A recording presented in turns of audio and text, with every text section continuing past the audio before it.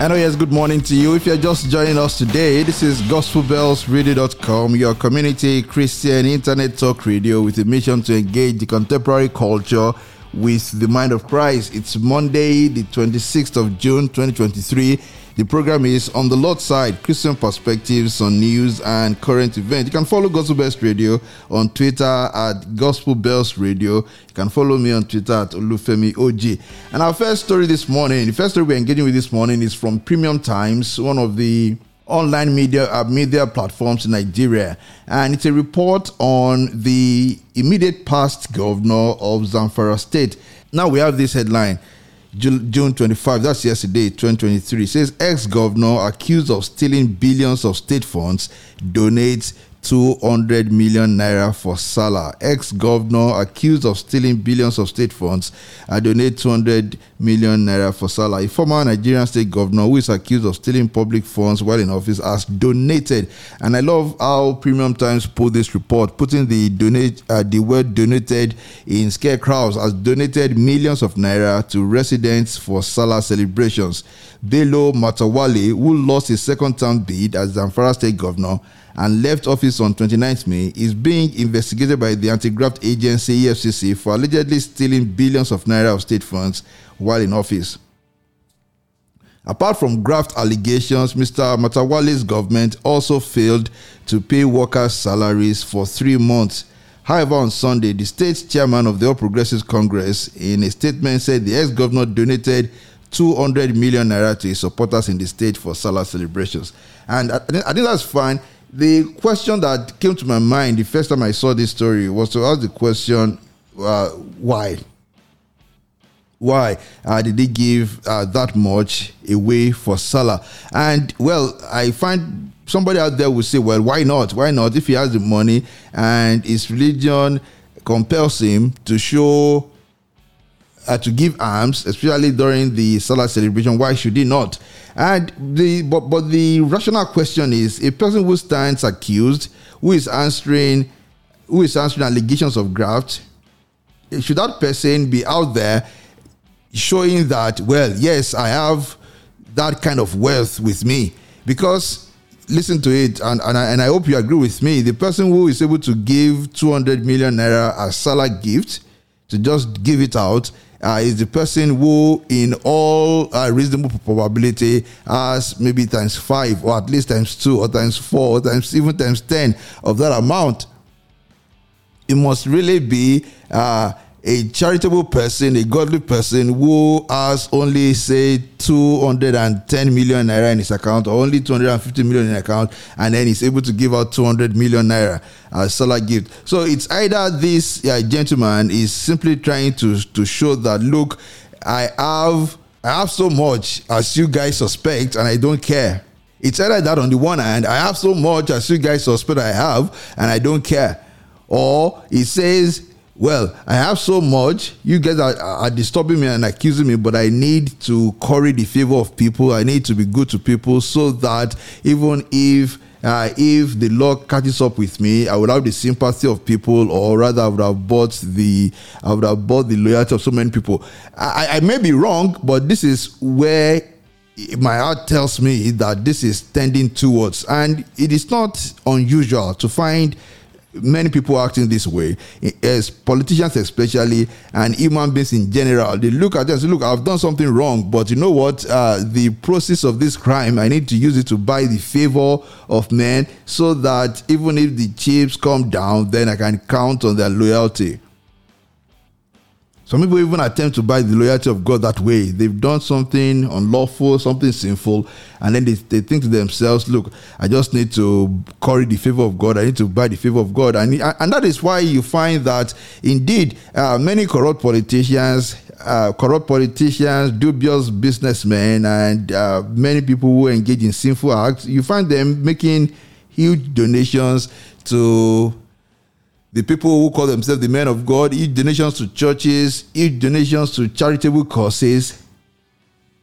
More often than not, there are people who are trying to assuage their conscience. I'm aware very much aware that this ex-governor only stands accused. It has not been proven that he stole money, so he stands accused. And I want to emphasize that this is not proceeding on the basis that he has been convicted. He only stands accused. But the person who shells out 200 million naira from his own pocket is the person who is telling the world that he has so much. I hope we all can agree with that. I think intellectual honesty requires that we all agree with that the person who shells out 200 million naira giving it out for Salah celebration is the person who has much more. So meaning that there may be sufficient reasons for those who are accusing him of corruption to do so. So why is he giving it?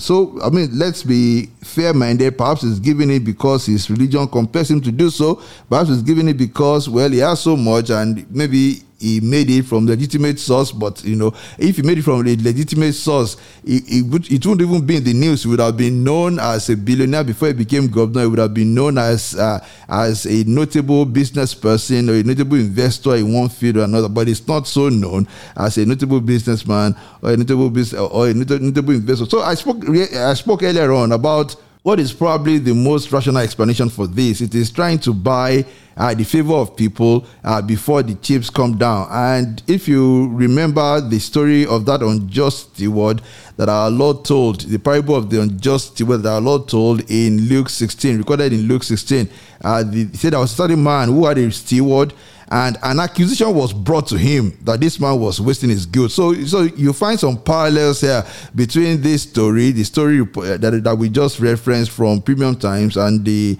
parable of the unjust steward.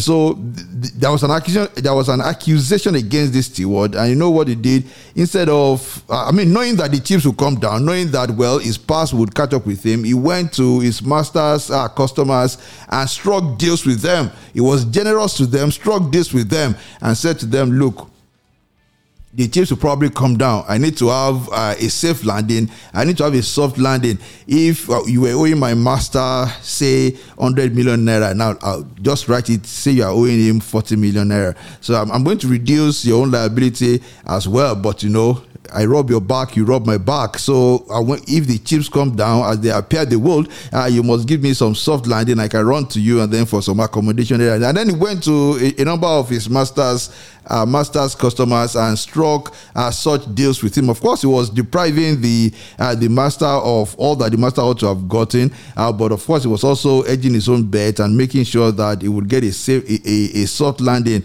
when eventually thrown out by the master. His master was pleased with him because his master too must have been a very corrupt person. He was just pleased that, this must be a very ingenious person, and the master was happy to get something out of the whole thing instead of losing out completely. But you see, as Jesus pointed out in that story only tells us of how the people of the world, how they think, how they reason, how their mental model of approaching things. And to my mind, that's exactly what is happening with this ex-governor from Zamfara State, and indeed with many politicians who, when they stand accused of corruption, then they become so charitable, they become so generous, and they are giving out gifts. And from Christian perspective, we know that the why of giving, the why of giving matters as much as the giving itself. Did our Lord not severally mention that the reason why you are doing something is as important to God as the doing of the thing itself? The reason why you are praying is as important to God as the prayers you are offering. Because as our Lord taught us, there are people who pray just so that they may be seen by men as praying. And there are people who give gifts just so that they may be seen by men as giving gifts. There are people who give gifts just so that they may buy a soft landing for themselves. And in all cases where things are done not for the glory of God, where things are done not for the glory of God, where things are done not in the name of Jesus, not in pursuance of the glory of Jesus or the pursuance of the glory, the pursuance of the fulfillment of any of the commandments of our Lord, in all such cases, our Lord teaches that those acts are not acceptable. They are not acceptable before Him.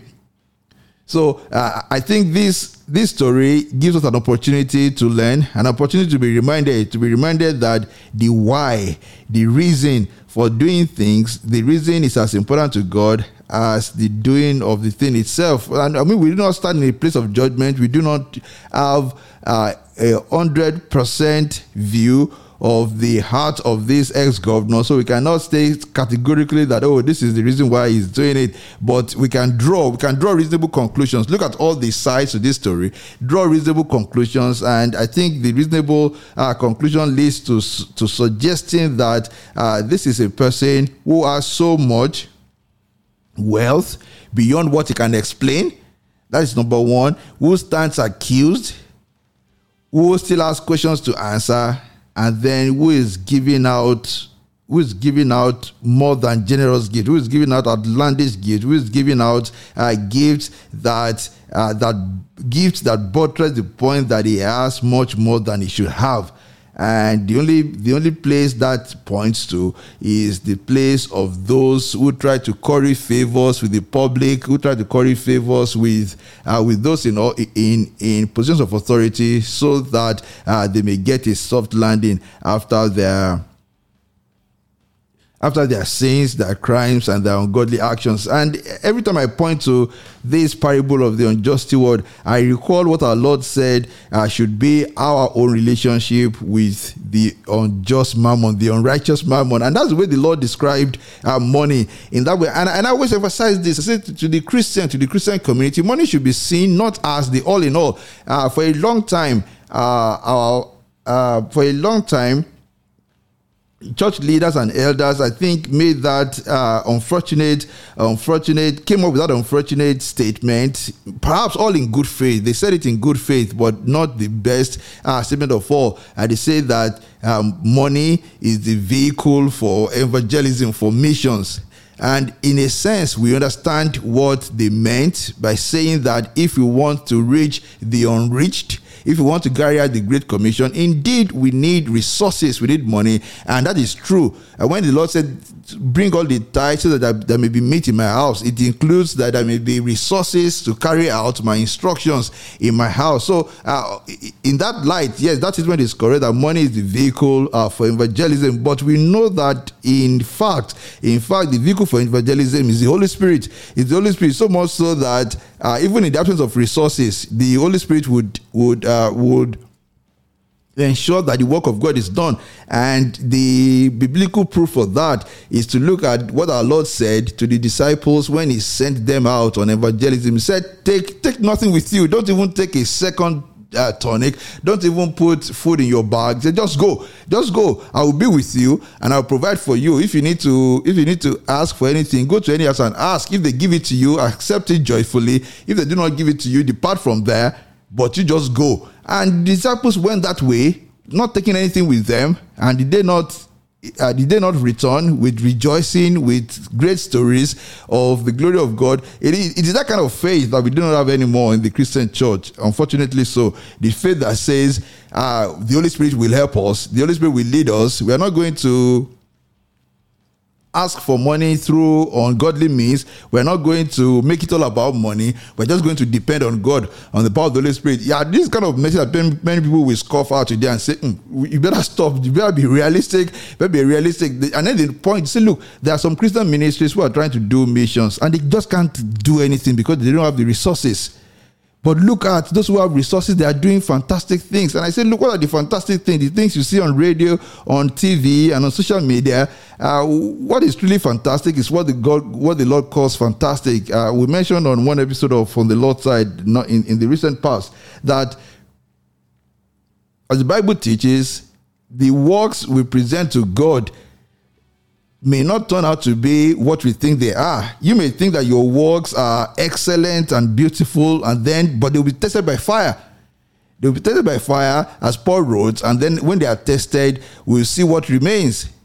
So it is possible to find those we think have done great and fantastic evangelistic work in this world, for them to present their works to God, and when it is tested by fire, to be seen as near nothing. And for those who we think are not doing anything fantastic, it is possible that when the work is tested by fire, the work comes out as gold.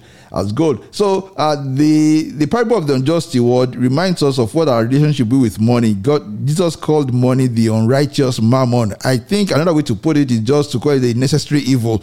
You need money for a number of things, but Jesus taught there that the people of the world, they are wise in their own ways. They use the unrighteous money, to buy themselves opportunities, to buy themselves gateways, to buy themselves soft landings. But those of us who want the Lord that we should use money to do what? To buy treasures in heaven. And the only way to buy treasures in heaven, to invest in heaven, is to do what? To use money for the good of others, to be charitable with it for the sake of Christ, not for the sake of buying some comfort for yourself. Because that unjust steward did not give the accommodations to those customers just because he wanted to help them. No, he gave it to them because he wanted to buy a soft landing for himself. So our own relationship with money should be to use it, to give it out, to invest in treasures in heaven by giving it out to those who are in need, by giving it out to the brothers and sisters of Christ. Remember, anybody in need you come across is the brother and sister of Christ in need. Give it out for the sake of Christ, because Christ demands it from you. So this story is still there, and I think we have not heard the last about that former governor of Zamfara State. Again, I repeat that we are not rushing to conclusion that he is guilty of corruption. That is yet to be proven by the court. But even as the story stands now, we can learn from that story that the reason for giving gift is as important as the gift itself. If it turns out that this man has been giving out what belongs to him lawfully, all beautiful. If it turns out that is not the case, then this lesson stands. In any case, the lesson stands that the reason for giving is as important as the gift itself. And I do pray that if any one of us out there, if any one of us on the Lord's side is doing anything other than for the glory of God, that the Holy Spirit will correct such a one and not allow that person to linger on the wrong road any longer.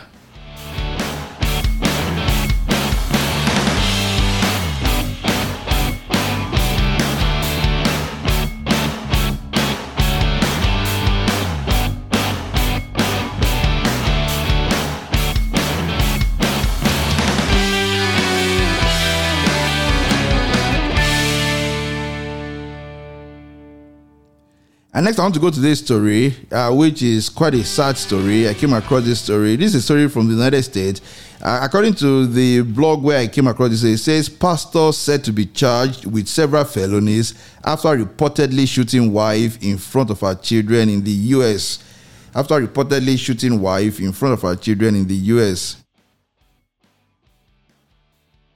And as I read the story, you are going to find how it illustrates the title we are giving to this segment of the program, saying that pictures don't tell the story. It is not unusual for many people to look at social media, look at the pictures of their friends or pictures of strangers, and say to themselves, everybody has his life together except me. Everybody has his life or her life, moving in the right direction except me. In fact, there are studies. I do not have access to the studies right now, but just do a search on Google. You'll find there are studies suggesting that visiting social media pages, consulting social media often lead people to depression. That many people get into depression because they visit social media pages. You know why? They see the account of their friends, of their acquaintances, or even of strangers. They see wonderful pictures of people doing fantastic or doing beautiful things or being in beautiful places, and they get into depression, thinking to themselves, look, everybody has his life together, everybody has her life together except me. That's not a wise thing to do. But studies suggest that there are many people who are falling into depression on account of that. I want to read this story. It says a Louisiana pastor, that's a city from the United States, in New Orleans, United States. A Louisiana pastor, Danny Prenell, who is 25 years old, is accused of shooting his wife, Gabrielle Prenell, who is 27, in front of their 3 children at a Hampton Inn hotel. It is reported that he turned the gun on himself on Wednesday around 3 p.m. 2 days before the tragic incident, Danny and Prenell posted on his Facebook page. He appeared to share the page with his wife, and he posted a photo of the 2 of them along with their 3 young children. He tagged the location as Hampton Inn Suite, and he wrote, as a caption to that picture, I may not be a perfect man, but I will always be a family man. He stated there. And we read here that the woman was airlifted from Southwest Mississippi Regional Medical Center to another university teaching hospital in New Orleans. The man himself is said to be in stable condition. And once he's released from the hospital, police said he would be charged with several felonies. Police said they're investigating the incident as a domestic violence incident. The children are now under the custody of Child Protective Services. Danny, that's the man, is a pastor at Bright Morning Star Missionary Baptist Church. So this is a pastor. He's a pastor at Bright Morning Star Missionary Baptist Church, and he posted often on Facebook about self-growth. According to this report, and according to what it says, a week prior to that, Danny posted on his wife's birthday, calling her my queen and the woman that I love and owe my life to. So a man who a week before shooting the wife, called the wife, posted on social media a picture of his beautiful wife, calling her my queen and the woman that I owe my life to. The same man then turned a gun on her, shot her several times before turning the gun on himself. Now, much of the story we know is only that he turned the gun on himself, that he shot his wife. We do not know exactly what happened. Somebody will say, oh, did the wife provoke him? But we say, look, what sort of provocation would lead a sane person in the first place, a sane human being, and more than that, a Christian person, and more than that, somebody who puts himself forward as a pastor? What sort of provocation will lead to you pulling out a gun and shooting your wife in front of your children, or before turning the gun on yourself? I mean, one of the pictures posted by this gentleman before the incident, this one on April 6th, I see the picture of the woman, of the wife, in a blue dress, and then the picture of one of their children. And this person who stands accused of shooting the wife wrote, saying, today is not just a regular day in the Prenell household. Today is a day where we celebrate two birthdays. First, let me say to my queen, my wife, the woman that I love and owe my life to, I love you so much, and I'm grateful to God. I'm grateful God has allowed you another year. I've watched your growth all around. So he wrote no flattering things about his wife. But then the same man, about weeks later, then shot her several times, obviously intending to kill her. She did not die, and we pray that she will not die, although this report says that she's in critical condition. Pictures don't tell the story. You must have had this said over and over again, that pictures tell. I can't. But you must know it's something very popular, that pictures tell 1,000 stories, or pictures tell stories better than words, something like that. And it's so true, because if you were just to say something and say, that couple, they're just fantastic together, they're a great couple. It is different from seeing the couple together, maybe in a video or in a picture. When you see the picture, you suppose, wow, this is the very epitome of love. This is the very depiction of love, of unity in a family. But over and over again, many stories on social media have proven that is not the case. That is not always the case. You find people who have fantastic pictures on their social media pages, and then you just wake up one day and learn that they're getting divorced, or you learn or a scandal breaks into the open. People are taken aback and say, "What?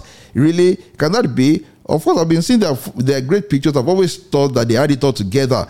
And again, I want to go back to where we started from, saying that if indeed studies are showing that many people fall into depression because of the pictures they see on social media, it should not be people on the Lord's side. People on the Lord's side should not be among those who see pictures of others and then fall into depression. Indeed, the Apostle Paul wrote, saying that they are not wise who compare themselves with others. In the first place, you are not to compare yourself with others. In the second place, you are just supposed to pursue your own road and make sure that you're on the Lord's side. You are doing your own thing, trusting God that God is leading you in your own time, in your own season, and that no purpose of God for your life will be thwarted as long as you remain on His side. And again, for us to at least in some way just place less emphasis on letting the world know how things are. In fact, I have a theory, it may not be a correct theory, that the more you the more you want to let people know how great you are, how beautiful things are with you, how fantastic things are going for you, the more likely that things are not really going fantastically well, that you're not really pleased with yourself. Because there's a place called, self-satisfaction. If you are satisfied with your life, not that you don't have needs, not that you don't have aspirations, but you are satisfied that, oh, God is leading me. You are just at peace with God. Then you're not under any pressure to let the world know that everything is well.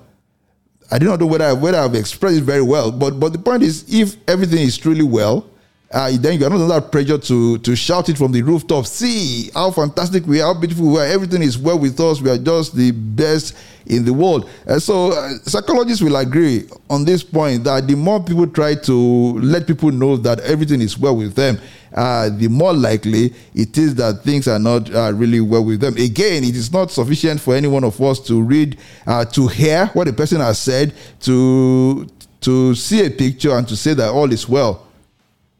Pictures never tell the whole story. The heart of man is so deep. One of the abiding quotes from the movie Titanic that I have with me is one said by the woman who told the story depicted in that movie. At the end of the movie, the interviewer and see, I mean, it came to me very shockingly, because the interviewer asked her, said, "Look, this story, did you ever tell it to the husband you eventually married in the United States?" She said, "No." Can you imagine that somebody as a young girl went through such a life-changing event while being on the Titanic? She survived it, met the love of her life, who unfortunately died in that tragedy. And of course, she went on with her life, got married later on in the US, and she never told the story to her husband. The husband, at the time of the movie, had died.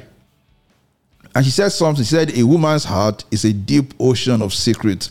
It's a deep ocean of secrets. It's not just a woman's heart. Every human being's heart is a deep ocean of secrets. You only get to know that which the person wants you to know. You only get to know that which the Lord wants you to know. So we must always be conscious of that and not be led into depression by looking at the fantastic pictures and videos of other people on the one hand, and second, this on the Lord's side should aim for a healthy life, healthy marriage, healthy relationships, healthy spiritual life, rather than aiming to show how healthy their lives are. I'm not saying if you have a healthy life, yes, proclaim it for the right purpose, but aim to have a healthy relationship with men, with your friends, with your acquaintances, and of course with your spouses and your family members, and ultimately with God. Aim for that rather than aiming to show as if you have such a healthy relationship. We do not know exactly what went wrong between that pastor and his wife. We do not know exactly what went wrong, so we cannot conclude in its entirety, but just to draw that lesson. That lesson can be drawn that pictures never tell the full story. Pictures never tell the full story.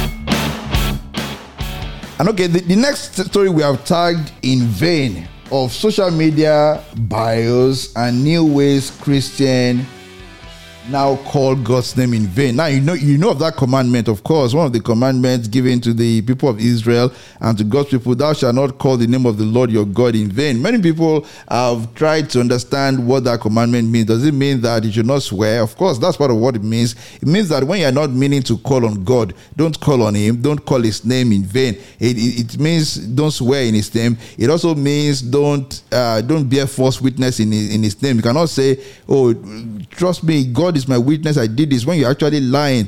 You are calling His name in vain. Now that's another way that it appears that people are Christians are calling God's name in vain. Rather, you find people who are doing ungodly things, putting in their social media bios the name of God, the name of Jesus. And I recall that one of my friends, we got into this conversation recently, and we had a good laugh, because we were saying to ourselves that, look, sometimes you look at people's bios. Bios means, like, bios is the short form for biography on on social media, because many social media handles, whether it's Twitter or Instagram, and I think Facebook, I don't usually use Facebook, but if on many social media handles, you are invited to describe yourself, maybe in 2 sentences or so.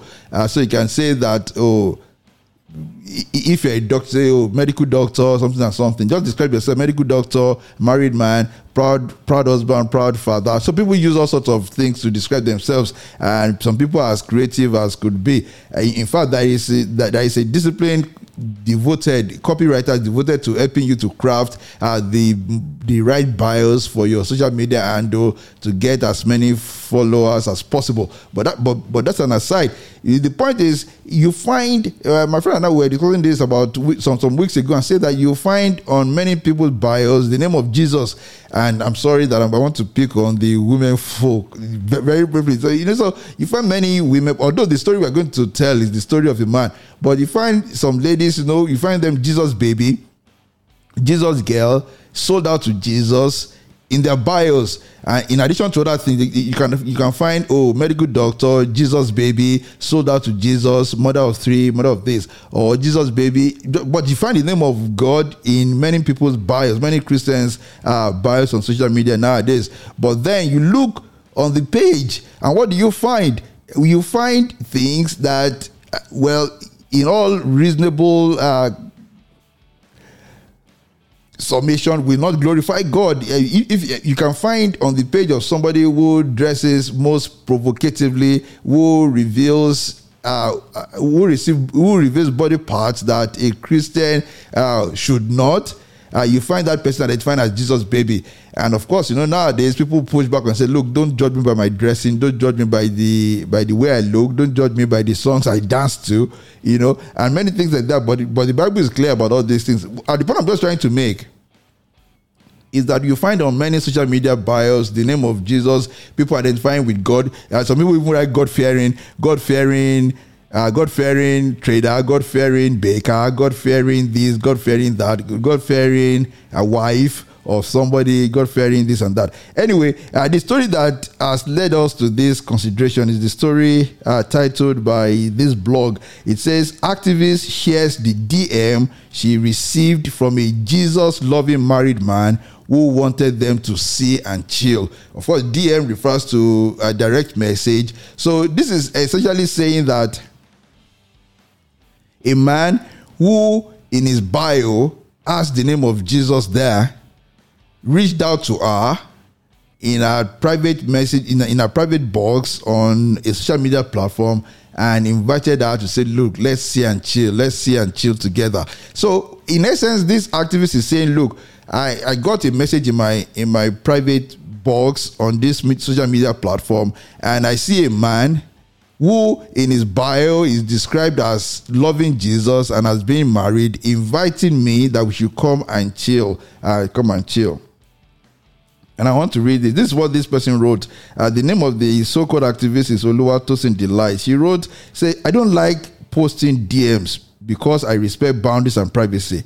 I've gotten so many ridiculous DMs, that's direct messages. But the reason why I put this out there is because the matter is trending today. How will you boldly put married on your bio and still be requesting we chill out? See bio now, Jesus and married. That's what the person wrote. And this person put a screenshot of the other person's bio in this post. So as part of the description of this person put in his bio on social media, Jesus in capitals, Jesus, then married, then man united, then work with media firm.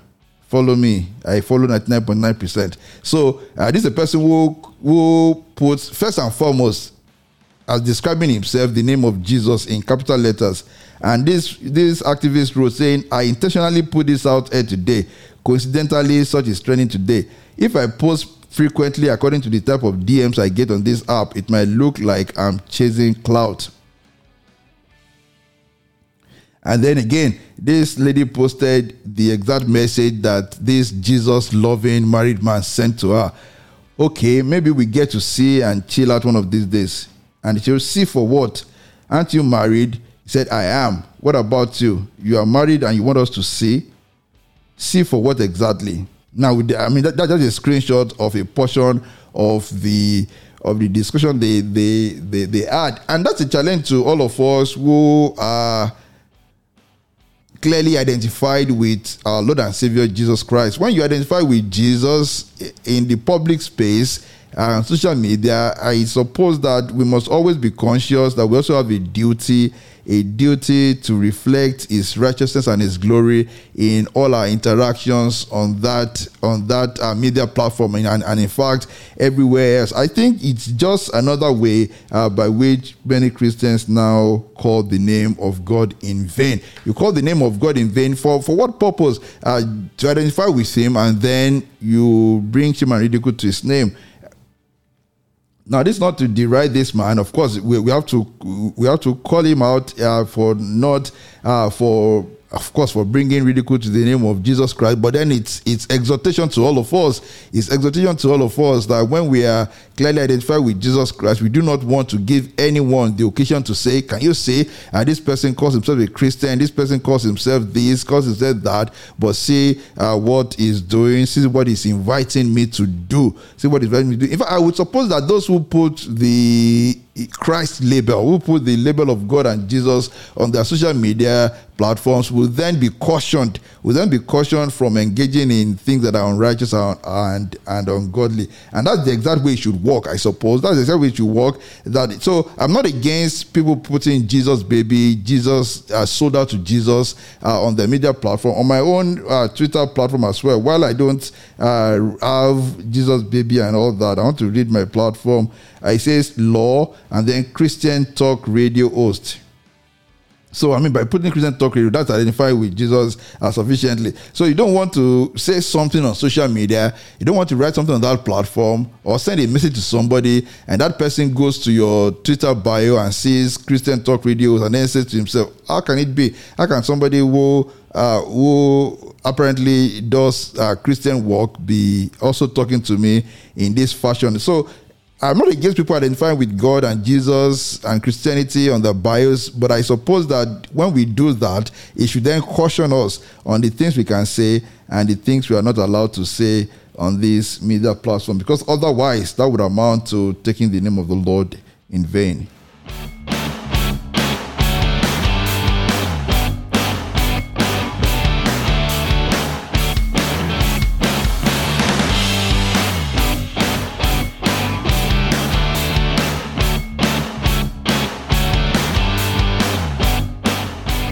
And next we came across this story. This story is from the US, and it says, "My husband got an aneurysm and became a different person, so I divorced him. An Ohio woman who has been labeled self-centered after divorcing her husband because she felt his brain aneurysm turned him into a different person. She wrote saying, "People say I abandoned him, that I deserted him when he needed us most."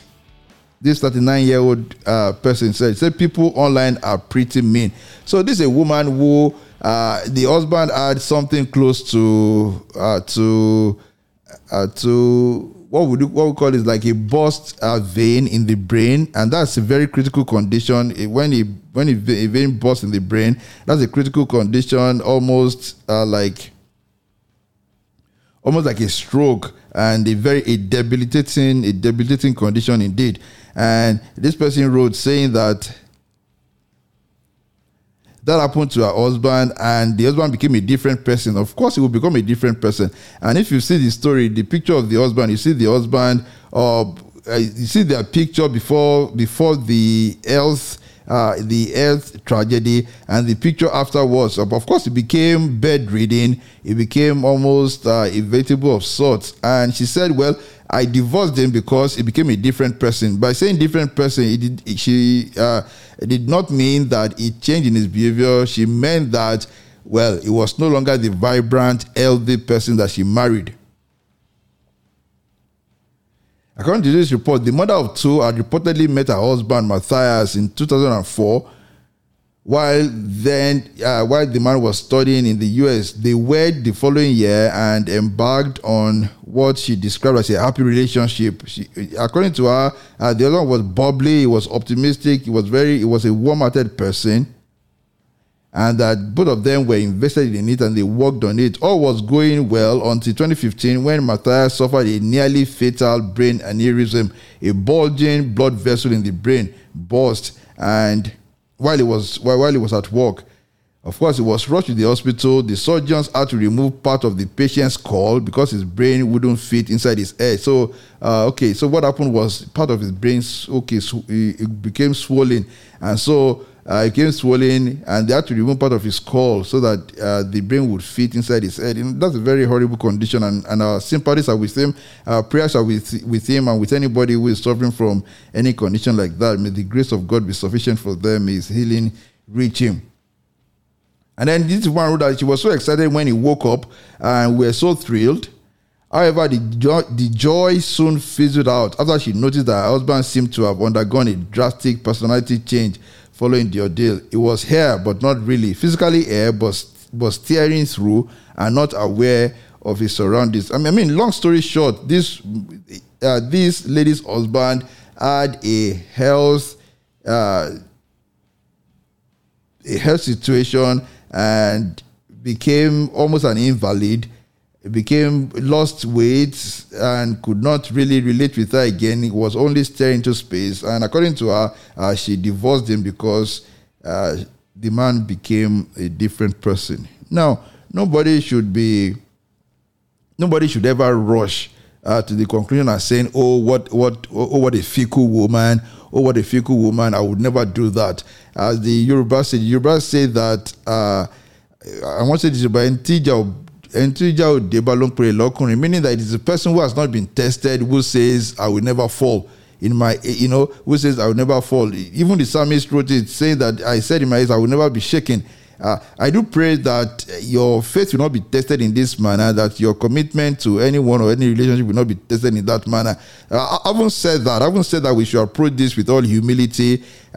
Still, we must point out that the call in a Christian marriage is for better, for worse, until death do us part. And there is no greater test of a person's loyalty than to have to care for a partner who is ill. Anyone who has gone through that must know that's one of the most challenging thing to go through in life. But I do pray that anyone going through that will receive the grace to stand firm. We receive the grace to stand strong.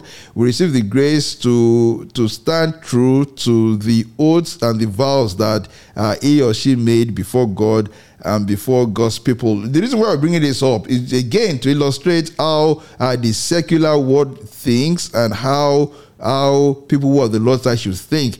We are called to be peculiar. We are a peculiar people. Peculiar means different, even strange. So even when people of the world, even when secular culture would say, look, you have done all that you can, so it's understandable. The secular culture would just say, look, it's understandable because, this person has become a different person. Maybe he doesn't even recognize it, or maybe he cannot be to you all the things he promised to be to you at the time that you got married, so you are justified in letting him go, or you are justified in letting her go.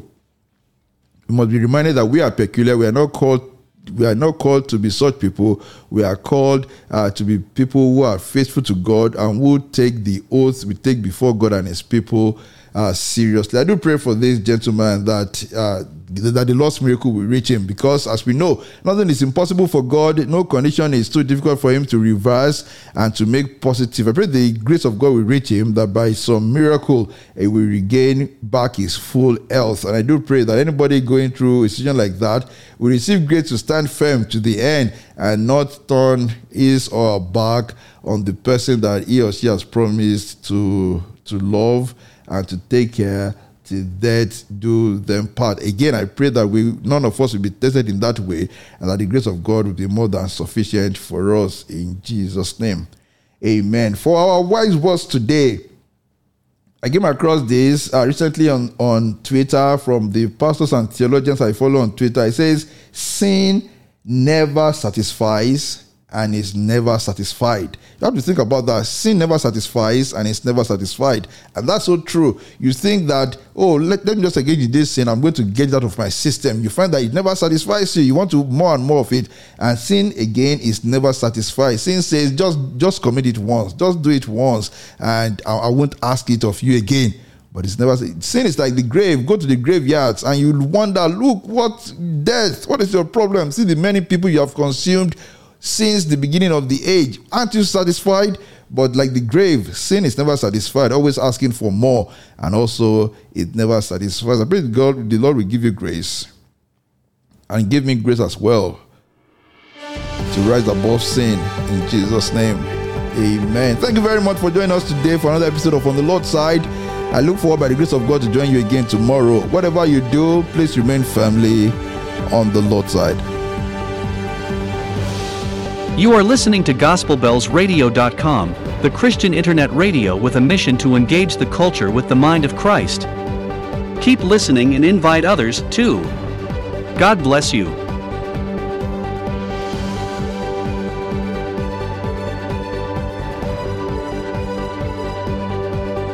Engaging the culture with the mind of Christ. Engaging the culture with the mind of Christ.